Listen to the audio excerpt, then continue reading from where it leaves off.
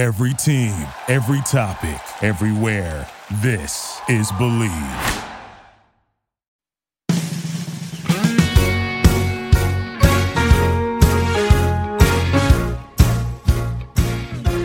That's why I always say date rich. Like, if you have the chance, you might as well. Bridgerton made a really good point. Like, the only chance that you really have to change your like social status or your financial status is through dating. Not now, back then. I know, but it kind of applies now.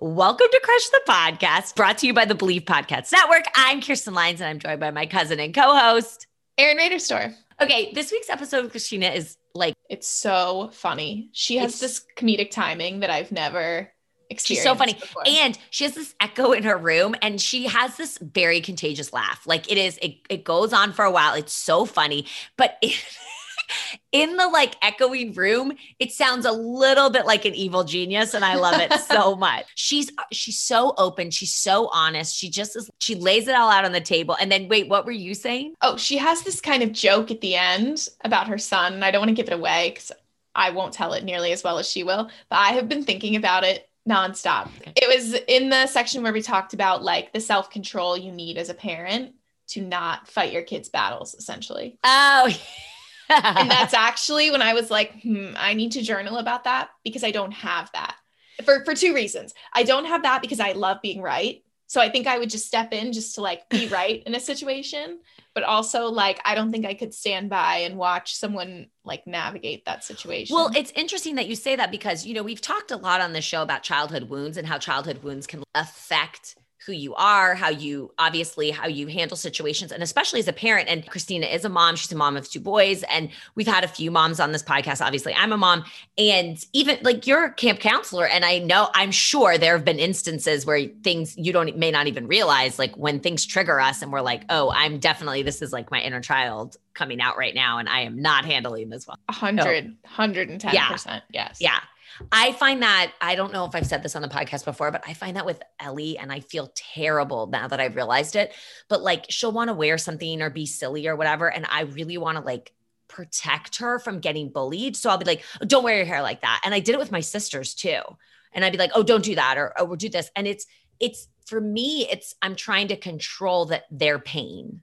Mm-hmm. Which is like not fair. They have to have their own lived experiences. I can say this is what happened to me, but like, I'm trying to control their pain because ultimately, if I'm being honest, I don't want to feel my own childhood pain being brought on by seeing them in pain. Yeah. And who knows, Ellis could wear her hair in a silly way or wear 2 different mismatching socks and not get bullied. It's a new day.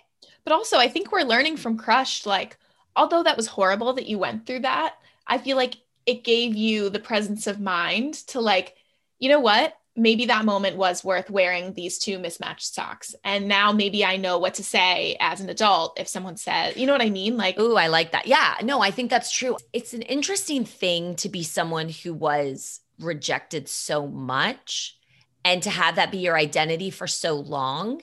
And to now as an adult, okay, so pretty much there was somebody in my life that called me a reject from like day one. They were like, hey, reject, you're a reject. And I realized through therapy and through other stuff that was my identity. I wasn't wanted. I was a reject. I was dumb. I was whatever, gross, ugly, stupid, whatever. And that word held so much power. And it's interesting as I've like begun to heal from that and first of all, begun to acknowledge it, then begun to heal from it. I'm okay to take that on. That's not my identity, but it's a part of who I am. And I'm actually like, I'm really proud of how much I've been rejected instead of running away from it, which is what I did for so long and tried to prove I wasn't a reject. I've actually like pushed into it and just been like, okay, ultimately I can't change what happened. I'm going to accept it. Now what can I do with it? Kind of a thing. Speaking of that, we got an incredible direct message late last night on, and it was just like, oh my gosh, it's from somebody named Jackie. I asked if we could share this. She said, hey there, I apologize for the long message. Never apologize. We love long messages. Have you not heard our podcast? We talk so much. But I just wanted to let you know how much I love your podcast. And then she put 3 exclamation points. She said, I feel like I'm sitting with friends talking about the hard parts of life and encouraging each other, all while having fun. I just wanted to say that your podcast, specifically Claire's episode, she is one of my friends, has really made me reflect on my own crushed moments, and this has led to deep healing. Her question, who were you before you were hurt, made me really think about when my first deep rejection was. If you had asked me to talk about a crush moment, I would have said the first guy who ever really broke my heart. But I realized my real crush moments really, and where all of my wounds stem from are from my childhood. It led to much deeper healing for me. I just want to thank you. I started listening to your podcast for a fun convo and helpful advice, but I wasn't expecting to have such a profound self-realization. God bless you both. That's so nice. You sent me that last night when I was going through it last night. It's a long story. You've had a rough couple of days, weeks? Yeah, a little bit. Days, weeks, months, years. It was really nice to hear. And it was nice to hear.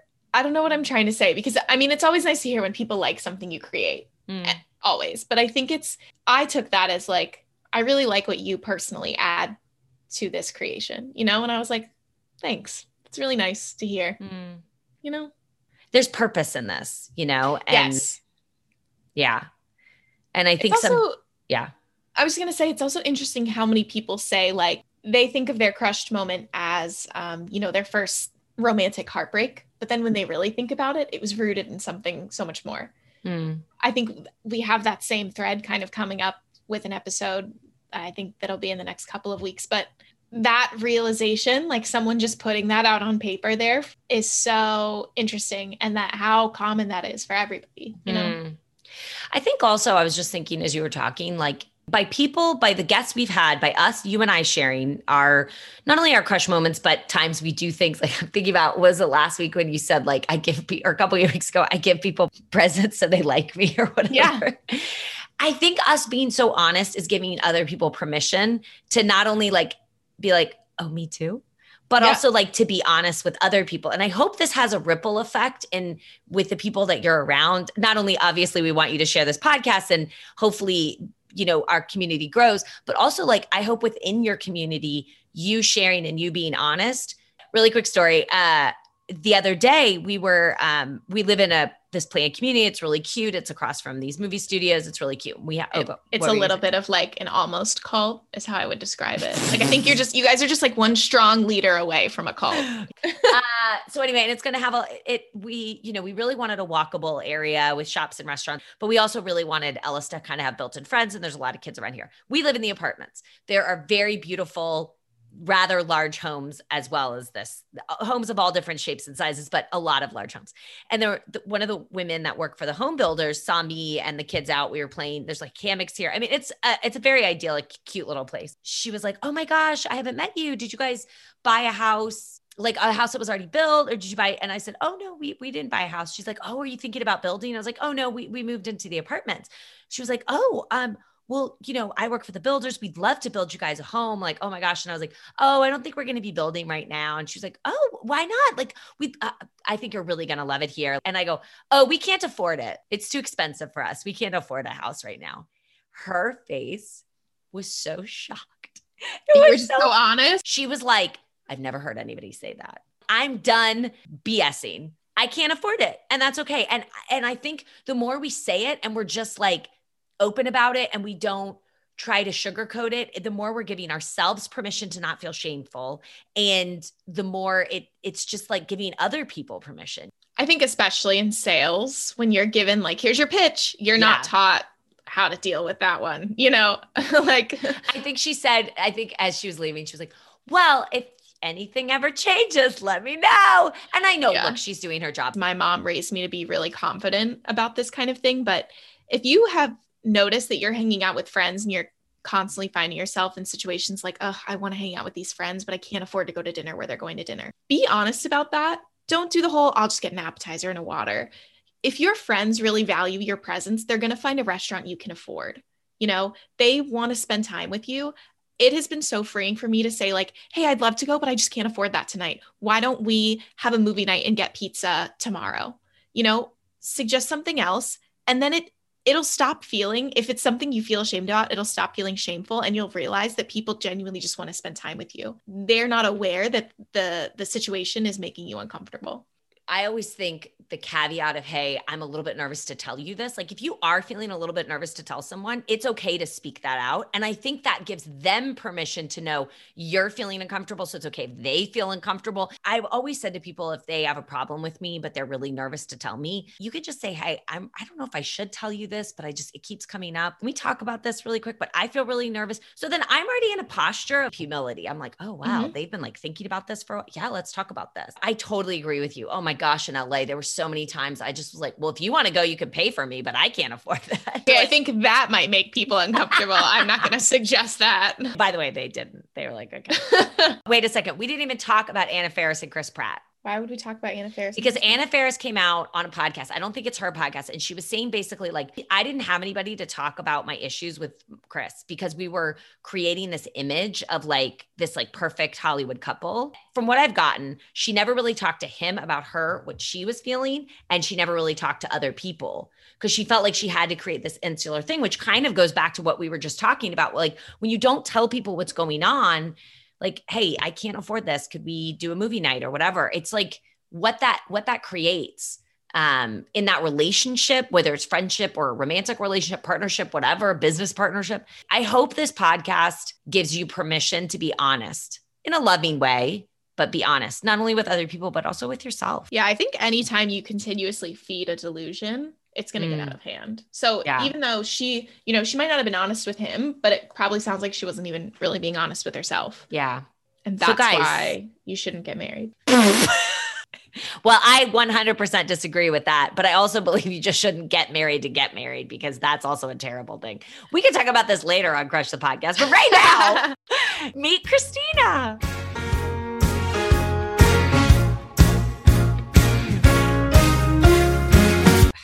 I'm sorry. My sister is calling me like I have time to talk to her.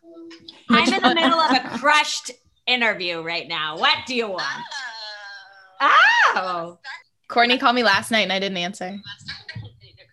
And now Kylie's calling me. And now is it Christina Guerrero?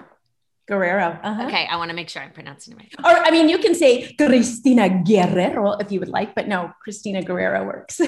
I will never be able to say that, but I feel very small and without talent right now. She's a mommy to a 7-year-old Mateo and 1-year-old Sebastian, but in her spare time, she's on TV. With over 20 years of television experience, Christina has interviewed some of the biggest names in Hollywood, like George Clooney and Sandra Bullock as a host and correspondent on E! News.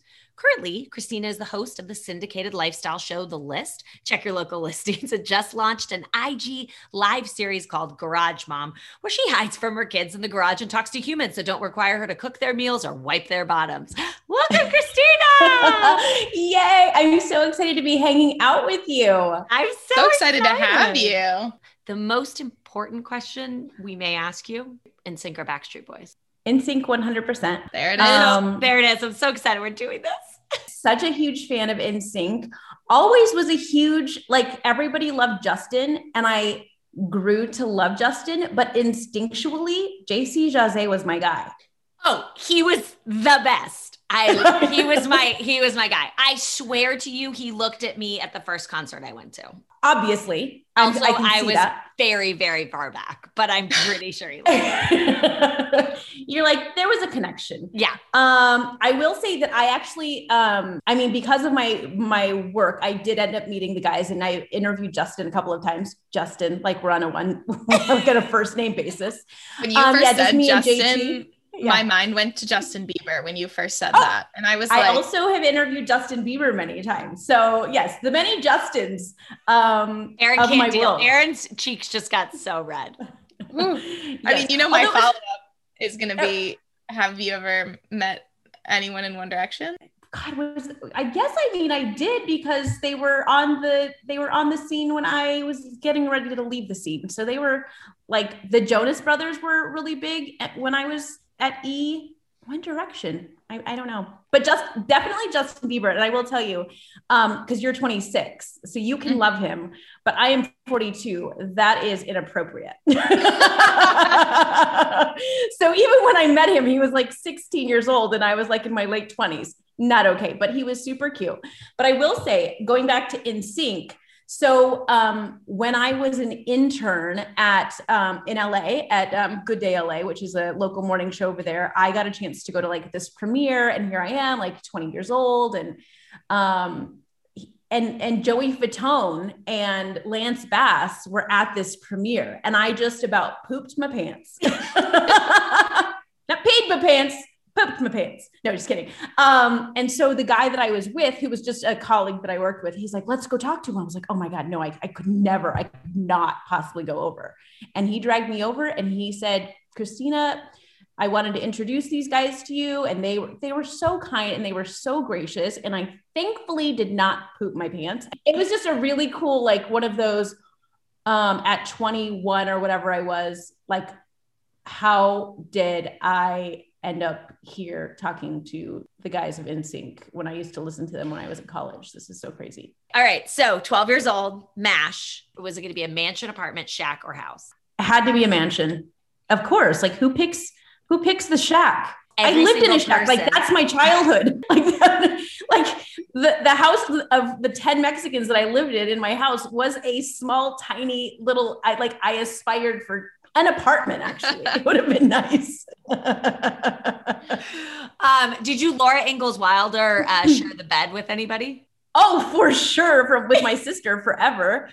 I didn't have like really my own bed until I was well into high school. It was a twin bed that I took to college, that I took to LA. It was like the one bed that I had. But no, I slept with my sister and or my mom and or on the couch, just depending on like where people like fell like to sleep that night. Okay. And who were you going to marry? So I was trying to I had to dig deep too. And I was thinking, okay, what age are we talking? Are we talking 12? If it was 12-ish, it was Jordan Knight.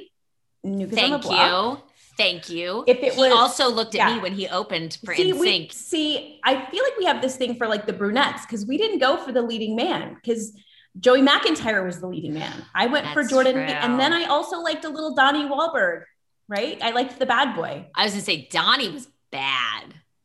Donnie was like the bad He was guy. bad. Yeah. And still to this day, Mark Wahlberg is my hall pass.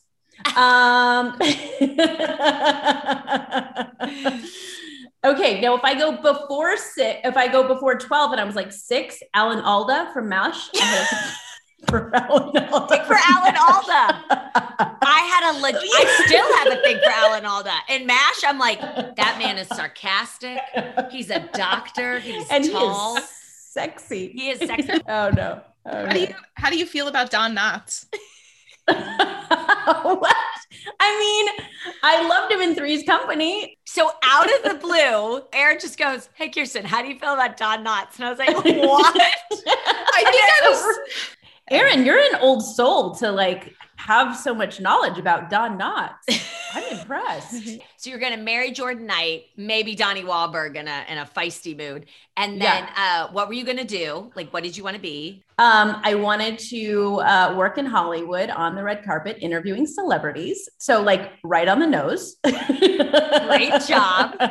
And did you want to live in LA? Yeah, always wanted to live in Hollywood. I had visited Hollywood once. I call it Hollywood. Like it's 1930. You're like, I want to live in Hollywood.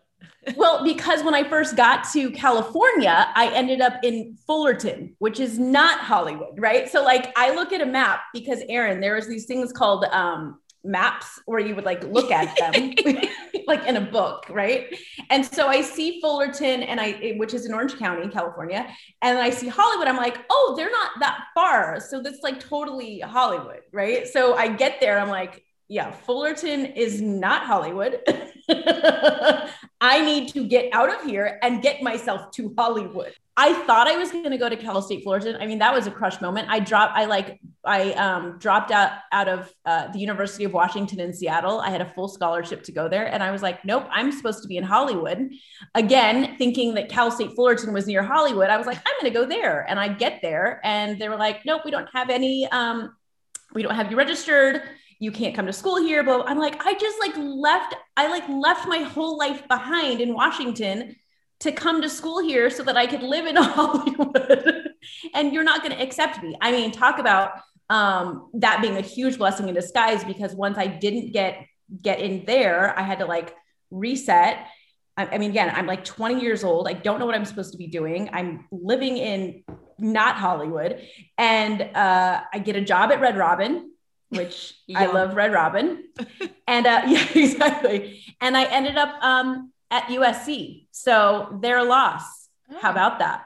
And you didn't have to take a rowing picture to get to USC. No, I did not. It's kind of funny because I didn't know much about USC at the time. And I remember telling some friends at Red Robin that I was applying to USC.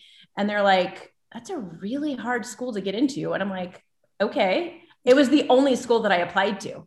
And I was like, that's the one I'm going to. So that's it. I always had like this very naivete, now that I look back on it, but like very specific idea of what I wanted for myself and for my life. So when I said I wanted to live in Hollywood, working on red carpets, interviewing celebrities, it was very much like, okay, I want to go to the best journalism school. That would be USC. So that is the school that I'm going to go to, whether it's hard or not. That's neither here nor there.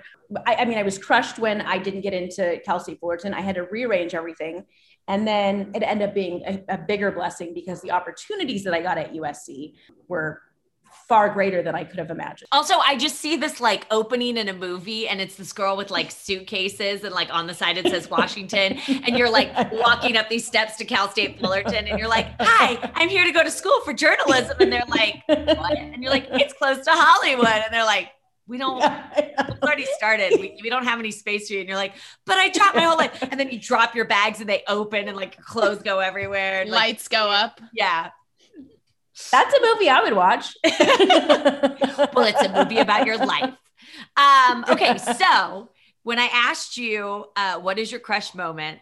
I really enjoyed I just loved, should we do my debilitating panic attacks and imposter syndrome? And I really wanted to write back. I'm like, well, welcome to Crush the Podcast. We love panic attacks and imposter syndrome here. Which it's we could so totally. Afterwards, I was like, I want a fun one. I want a fun crush moment. I don't want to be like sad and people feel sorry for me. Nobody's going to feel sorry for you. But I do. Everybody's going to be like, you talked to George Clooney, shut it. But I do think it's one of those things where I think what's so great about that is sometimes people have this idea of what their life is supposed to look like. And so when it doesn't look that way, or they don't work for a while or whatever, they feel like they failed. And I think that I love when people tell their stories like what you're about to tell. Well, and I think some of this, the really heavy, debilitating panic attacks, imposter syndrome actually goes hand in hand with my bigger crushed moment. Yeah. So I can talk about that a little bit. Yeah. Yeah. So as I said before, it was my lifelong dream to be on red carpets interviewing celebrities. And it was, I thought I was going to be on Entertainment Tonight. It was all I dreamed about. Were you a big John Tesh? I talked about. Big John Tesh fan. Obviously, all of the music that he put out, Mary Hart and those legs. I mean, come on now. I remember being like in like a senior in high school, and them saying, "Who inspires you?" And everyone's like, "My mom, my mom." I was like, "Mary Hart, obviously." And my mom too, but you guys, Mary Hart, like she's the deal. So it was my lifelong dream to be working in Hollywood. It was all I dreamed about. It was all I talked about. And I got a lot of pushback from the people in my community, people that I would tell, not just my community, people in my family. You know, I was just this small town girl, brown girl, who didn't come from a lot of money, whose mom was on welfare. She was a single mother of 5 on welfare. My dad was an alcoholic and he was in jail most of my life. And we didn't always have a place to call home. And so here I am, right, with all of these circumstances. And all I see are like bright lights and movie stars, probably a little of my, just trying to get out of my own reality. But I'm like, I'm moving to Hollywood and I'm going to interview celebrities and I'm going to be on Entertainment Tonight. And people would laugh at me. And it wasn't just the community. It was like family. They were just like, sorry, that doesn't happen to people like us. It's not going to happen. But I just had this, I now attribute it to a God-given fire that was like, there's something bigger out there for you and you're supposed to use your voice, right? And I always laugh. I'm like, did God say, Christina, I want you to go to Hollywood and interview celebrities? Like I don't know. I don't think of him as a pop culture enthusiast, but I mean, who knows?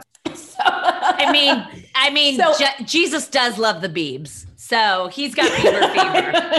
So he does have Bieber fever, right? So, but whatever it was, I was like, I'm going. And so, you know, I was 19 and I packed up, like I said, I left my world in Washington. I was like, I'm moving to Hollywood, and I worked and I worked and I worked, and I was eye on the prize.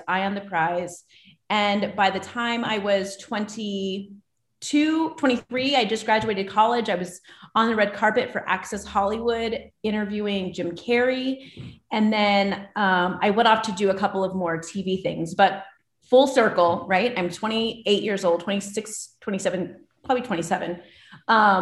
I get the dream job. I get the phone call that's like going to change my life. And that is that I am going to be working at E! News as a host and correspondent. I'm going to be on red carpets interviewing big, huge celebrities, everyone from George Clooney to Brad Pitt and Justin Bieber and Selena Gomez and I mean, just the best of the best. And I'm like, how in the hell did I end up here? This is so crazy. Like, how does a girl have a dream and then it freaking comes true? What? Like, this is insane. I was there for 6 years. And I mean, I had the time of my life. I got to meet the most interesting people, work with some amazing people. I got to travel.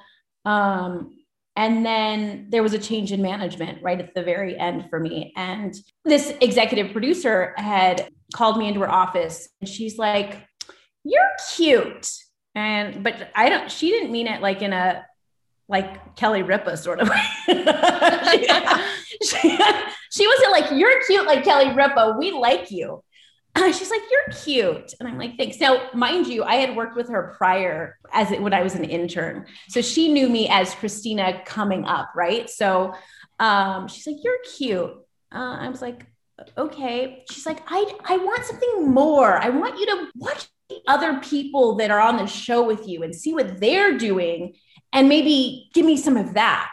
And I was like, "Oh, okay." I didn't really know what to make of that. Now, by this point, I had insecurity issues, right? Like everybody has. I had imposter syndrome. What the hell am I doing here? People are going to find out that I'm not supposed to be here. Which, by the way, like, I feel like, I don't know if other businesses have this, but I feel like everybody in our business has this. Like everybody, like I remember reading Michael J. Fox's first book years ago. I mean, this was like 20 years ago. And him talking about, he was like, every day he went to work on Family Ties, he was like, "Today's the day they're going to find out I'm bad. And like, they're going to fire me." And you're like, you won Emmys. Like what? Like everybody. The best of the best. Yes. Yeah, exactly. So I had all these insecurities anyway, and never really felt like I was supposed to be there. Right. So now as she's telling me this stuff, I'm like, I'm the best correspondent that you have. I'm the first Latina on your network. I'm not going to be anybody other than who I know to be. That's all I know how to do. So who you see on your TV is who I am in real life. Like I don't choose a character that I'm going to be, especially as a TV personality, right? Like I'm not an actress. I can't act like somebody else. And so, it just didn't jive. And she was making decisions and my contract was coming up and it was like, yeah, I was like, I only know how to be me. I only know how to be me. And so my contract, we didn't renew my contract. And I went off and was like, you know what? It's all good. I'm going to give myself 3 months. I just had a baby. I'm going to take 3 months off to gather myself. And then I'll get picked up like that. Cause I was really good. And I did really feel like I was an asset. And then the phone didn't freaking ring. It didn't ring. 3 months went by. 6 months went by. And I remember calling my agent, Kenny Lindner. And I said, yeah. Kenny, you know Kenny? Well, no, yeah. I know. We have a friend who's at Melville Melissa. Feet. Yeah. So she's also my agent, right? Yeah. So she does my day-to-day, but Kenny's been with me since I was an intern, production assistant. Like I met him super early on when I didn't even have a TV show I was literally still in college when I met him. And he's like, I like you. I'm going to make you my pet project. And I was like, okay. Still to this day, like he'll call and give me a pep talk every once in a while. Melissa is I adore her. She's my friend. And we do day to day, but I talked to Kenny and I said, Kenny, no one's calling. He's like, don't worry. Like, you've got this. And I was like, Kenny, was that it? Was that my run? Like, was that it? And if that was it, like, wow, what a ride. Like some people don't, like you were saying earlier, like some people don't get their dream. I got my dream, but I'm not ready for it to be over yet. And he's like, I promise you, it's not over. I'm like, pinky swear. So 3 months turned into 6 months, turned into a year, turned into a year and a half. And then I had an opportunity. I mean, how is this? I'm calling my agent all the time and I'm just like, okay, what's out there? What's next? And I'd gone out some auditions and stuff, but nothing was sticking. And I went on this audition and I got it and I didn't want it. And I was like, Melissa, you're probably going to kill me, but I keep asking you for this opportunity. And now an opportunity presents itself. It's not the right one. It's in my gut. It's the right one. And she's like, let's keep looking. That's a good teammate right there. Was it Naked and Afraid? Hosting Naked and Afraid? Or Dating in the Dark? Or Sexy Beach Time? I just made that one up. You're welcome. I see that happening. Let's see if we can pitch that as a show. Oh, bravo. It's so interesting because once I let go of the control of it has to happen, it happened, right? The right opportunity came to me, which is the list, which is where I am now. So just how I met you, because Bradley and you hosted the list. And I remember you coming to the audition. Well, I wasn't there, but Bradley talking about you because he talked to Mel because Mel was like, hey, I want to talk to you about this because I have a client that, is close or whatever. What are your thoughts? And then I remember you coming and Bradley coming home and being so excited about you. He was like, oh, she's so fun and like funny and she's so good. And like, we just riff off each other. And he was like, all of the fingers crossed for you. We had the best time. And I will say once and this is kind of going out of order, but when you and I met, you and Bradley and sweet little thing, she was like 3. Yeah, she was a big. And she went by Ellie. She didn't go by Ellis. She's the artist formerly known as Ellie. I still reject the Ellis name change.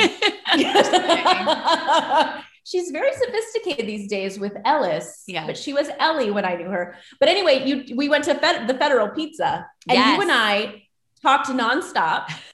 And poor Bradley was just like picked up the check and then like, I was like, but yeah, it's so interesting. And do you guys like talk about like spirituality on this show? Oh yeah. People talk, I would say 70 to 80% of our people talk about God. You're good. Okay. Because, and I mean, I would talk about him anyway, or my spirituality, but I will say that I had become so tightly wound. So my identity had become my career. And now if I didn't have a career and people didn't want me, then what everybody had said about me, right? The imposter syndrome, what everybody had said about me as I was growing up, that doesn't happen to people, is now like manifesting itself for me. Like, I'm like, well, shit, maybe I'm not good enough. Maybe I'm not supposed to do this. Maybe it doesn't happen to people like me. And that was a fluke. And now here we are 2 years later. See, nobody wants me. Yes. Right. I'm not good enough. In those moments, were you ever kind of resentful for standing up for yourself and saying like, I'm going to be me. And if that's not good enough, were you ever kind of like, damn it, I should have just been like everybody else? I should have just been vanilla. No, because I really didn't know how to be anything but me. It just didn't feel authentic to me. And I always did feel that the reason I was successful and that people did like me was because of my authenticity, not trying to be like anybody else, So I think there were probably times in our initial meeting when she's like, you should try, that I was like, well, shit, okay, maybe I'll try. And then I remember doing it and just being like, well, that was terrible. That felt yucky. That didn't feel anything like me, So I'm just not that good of an actress. But yes, do I wish I had done things differently? 100%. Do I wish I had stood up for myself more? Yes. Do I wish that I had said, because I was so insecure during that time, I don't think I fought for a lot of the things that I felt that I deserved, because I was like, I'm just lucky to be here. Right. I'm just lucky to be here. And I felt that. And now I go back and I'm like, where was that like spunky 22-year-old who walked in to an audition and was like, look, I'm going to be a star. If you want to come with me, then you can come with me. And then I ended up getting that gig, like I wish I had some of her moxie, and I'm getting that back, or I have been getting that back for the last few years. And it really, in identifying the fact that I had, by my work and proving everyone wrong, that I did deserve it. I mean, that was just me spinning constantly. Like, people are saying, no one cared, but people are saying, I told you so. I knew she wasn't good enough. I knew, all these. And it wasn't until I, on a fluke, found God. Right? My son was going to a Christian nursery school, and I was like, I could really use the discount here. So if you become a member of the church, you can get like a 50% discount on daycare. I was like, I knew that scam worked. I knew it. I was like, okay. So I go to church. Hey, I'm still a bargain shopper to this day. So I go to church, and it changes the trajectory of my life. I find God, I find faith, I find letting go. And I still use that to this day. And literally, before the opportunity presented itself to come to Phoenix to host the list, I was like, it's going to be okay. It's going to be okay. Once I let that go, like the opportunities just like presented themselves. And even I was like, Phoenix, God wants me in Phoenix, but let's go to Phoenix. And we've found so much happiness here, on top of the fact that I get to do a show that I absolutely believe in and that I love, and work with amazing people. And going back to that conversation with my agent, Kenny, it wasn't the end. It wasn't the end. There's so many things I love about that, but I think, a lot of our show is about letting go and realizing we don't have control.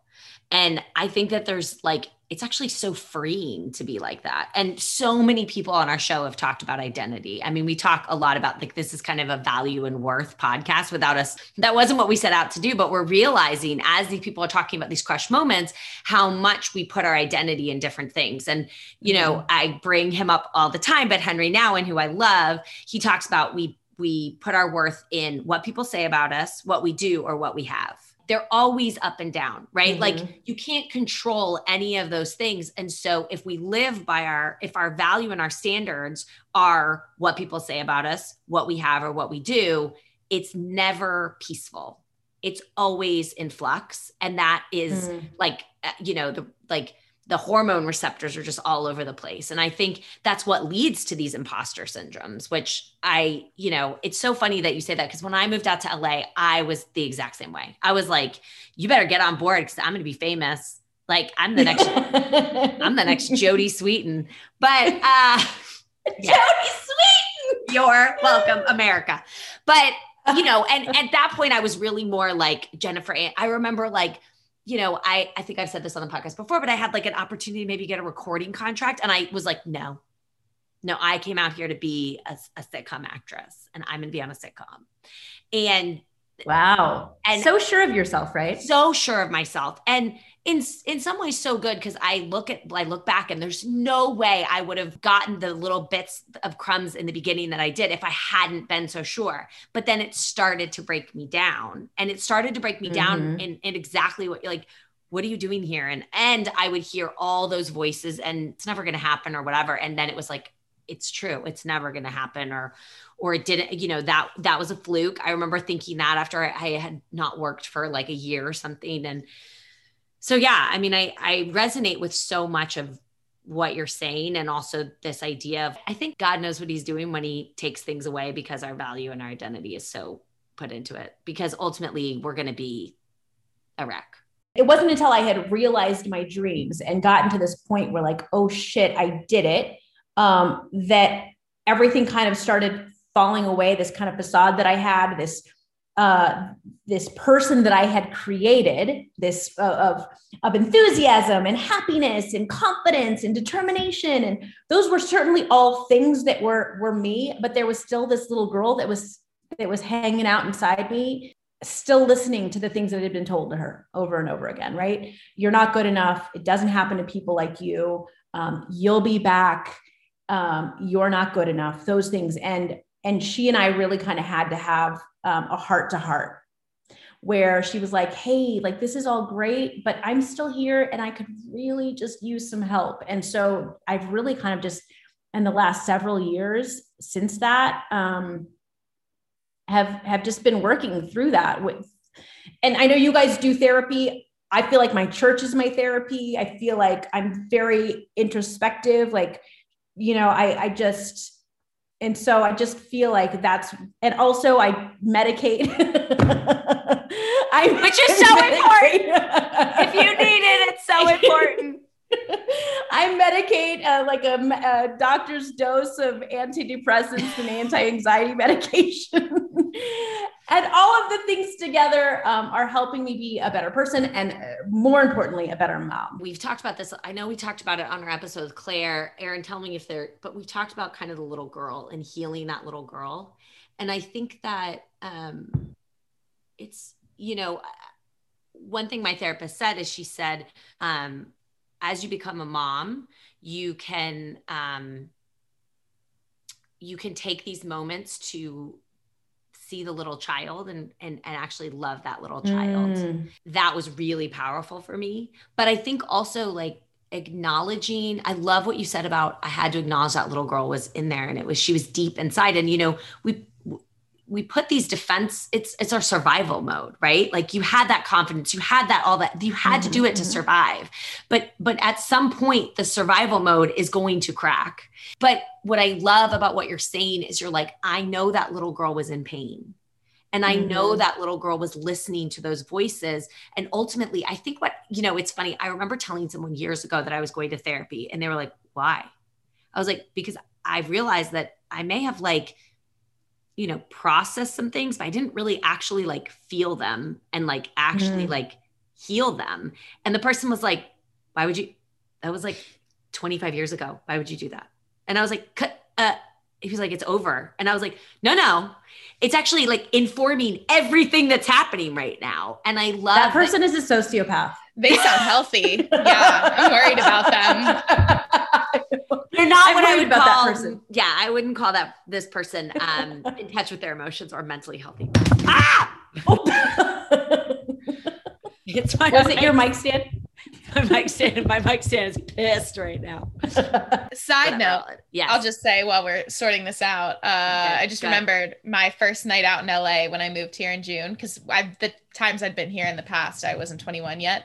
I saw Lance Bass out at a bar and I was like, is this what it's always like? They also let him break all the COVID rules. So it was just him standing in the middle of the floor dancing, not having to stand at his table. Cause you know, the rule is you couldn't leave your table. So it's just like this bar and he's just like, just by himself, just sipping a drink. He's been at that same spot since 1998. Probably. He was at Rocco's, West Hollywood. So probably. Oh, that's really funny. So what was I saying about this person? Going back to therapy, and this person was like, heal, you needed to heal. And, yeah. And this person was just like, you don't need to heal. And it wasn't even that they were saying you don't need to heal. He was saying, let it go. He was saying there's nothing to heal from. That was in the past. And I was that was then. Right. And I'm like, no. It's like that little girl is still there. And that little girl, whether I want to admit it or not, is helping me make a lot of choices that probably aren't great. And now they're affecting your kids, right? Yes, like that's the other part. And there's a really amazing therapist. He is a trauma, like adoption informed therapist. He's an adult adoptee. I hope he'll be on Bradley's show, but I follow him. And he said, you know, not taking care of your issues, it can be a form of neglect to your kids. And I remember I was like, oh gosh, because it's totally true. Like I see myself with Ellis and, you know, I want to do her hair in the morning and I want to make sure she looks cute because I didn't, and nobody did my hair and I didn't look cute and I looked rough. And I have to remember, like, when she wants to put on a crazy outfit that I deem crazy, I need to let her do that and not control her and not be like, but don't you want to wear this? Because I'm like, no, she has to make these choices and I have to let her have pain and let her go through these things. And like, I can't control the situation to make my little girl feel better. Like, I have to let her go through her own thing. Yes. And that is hard. My biggest thing is shit. Okay, I'm going to tell you guys this awful story about parenting, but and my little girl, right? My little girl. So we had Mateo had a little friend over, and he goes, Mateo, my house is way bigger than yours. And this is coming from, like, I hear this, and there's a little girl in there who like didn't have a home and didn't have nice things and didn't have a bed and had welfare and food stamps. And I said, well, buddy, we have a pool and you don't. He was like 5. That is the most human reaction I've ever heard. But I like moved Mateo out of the way and I was like, well, buddy, we have a pool and you don't. So what of it? And I was like, oh no, I can't do that. That's me. That's Christina. That's little Chris inside. Oh, that's amazing. Oh, that. I'm so glad the audio was good on that, because that was amazing. Oh my gosh, I have been there. There was a little girl when Ellis was in pre-K that was like making fun. She was so mean. She was literally said to Ellis, like, you can't come to my birthday party. And then she'd be like, oh, the next day she'd be like, oh, you can come to my birthday party. I was like, is this real? This is real. Anyway, yeah. And Ellis is a very, emotional, sensitive, dramatic child, right? She's my kid. She's Bradley's kid. She's our kid. Yeah. And Ellis would sometimes just like not want to play with anybody and just go over to the fence and sing to herself, sing to the flowers. She would sing because she needed to sing about the tree or whatever. And she's 4. Okay. It's not like she's 14. If she's 14, I'm concerned. She's 4. And so this little girl one time was just like, why do you sing all the time? Why do you do that? What's wrong with you? And Ellis told me the story, and and Bradley was like, you cannot go into the school. And I was like, I want to go into the school and tell this little girl she sings because she has an amazing voice and you suck. I've heard your voice. I heard you sing, Mary Hadley. My daughter has a vibrato. Shut it. But I was just like, Bradley was like, you can't do any of that. And I was like, I know. Yeah. But you can tell Ellis, well, she's a traumatized child and she has issues at home. Here's the problem with Ellis, though. Ellis mimics vocabulary. So she'll be like, explain problems and be like, that's okay. This is your trauma response. And then she'll just walk away. So Kylie, my sister Kylie, when she was in kindergarten, a little girl wanted her to come over to her house. And my mom had said something like, there's not enough adult supervision, so you can't go over. Well, Kylie then fast forwarded that in her 5.5-year-old brain and told the little girl, my mom said I can't come over because your family does drugs.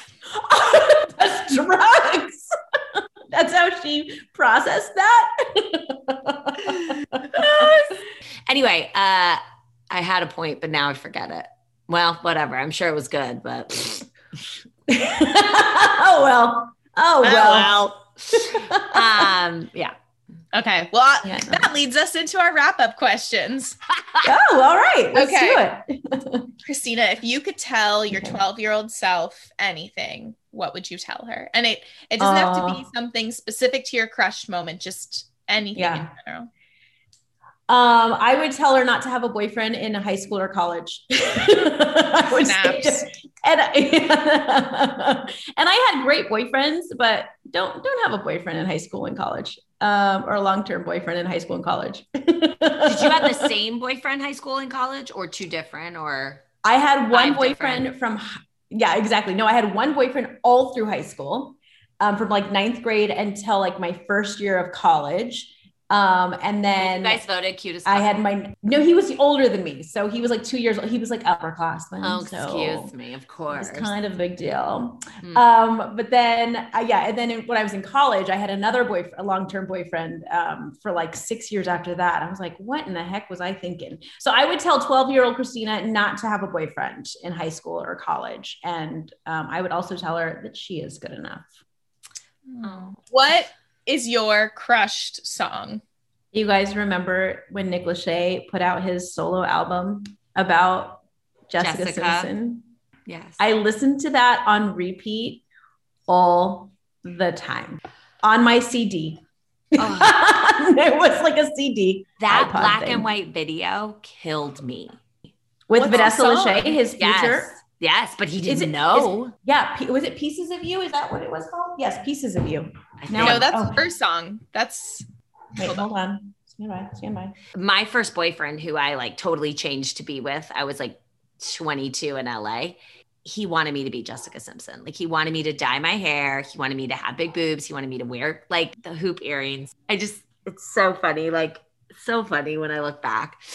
Yeah, I don't know. Jessica Simpson was always like such a weird person for me because I always felt like I was supposed to be here and I couldn't be her. And it was just a weird thing. That is weird. Yeah. I thought you were So sorry supposed to about be that. Jessica Simpson.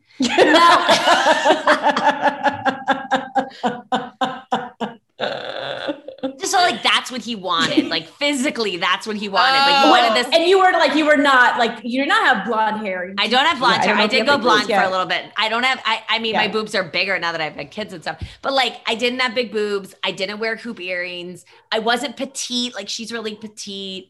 I just like, Yeah. I was looking back, I'm like, why were you with me? Like you wanted to like kind of change all these things about me. It was just very weird.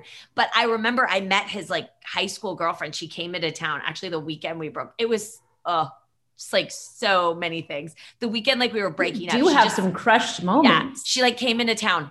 Guys, she came into town and I saw her. She's like, I can picture her standing at their place and she has blonde hair. She's wearing big hoops. She has big boobs and she's petite. And I can't remember her name, but I literally was like, you just want me to be your high school girlfriend. Okay.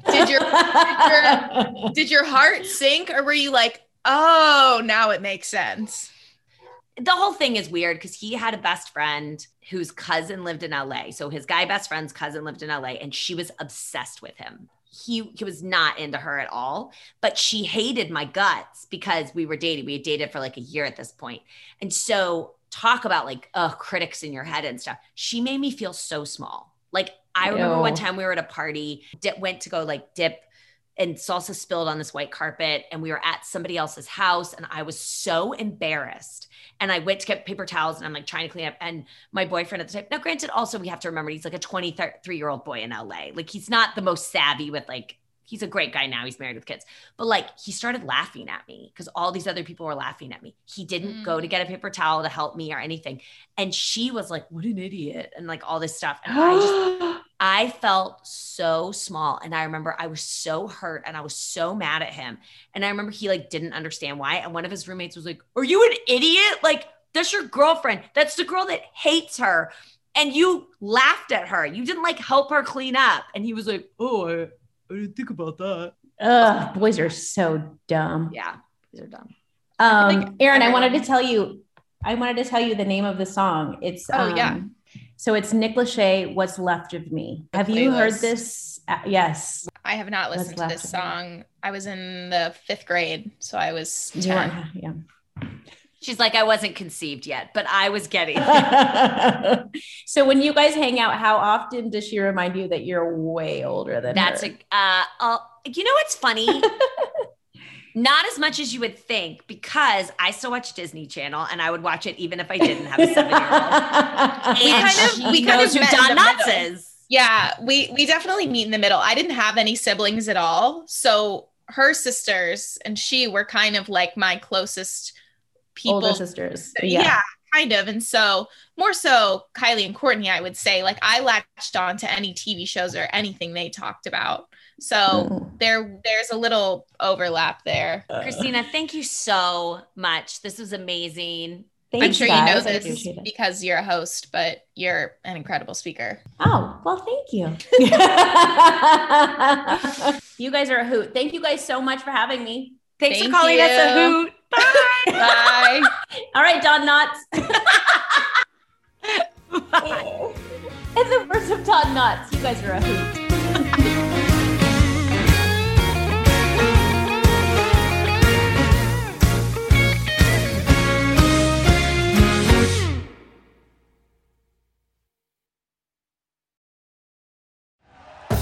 Thank you for listening to Believe.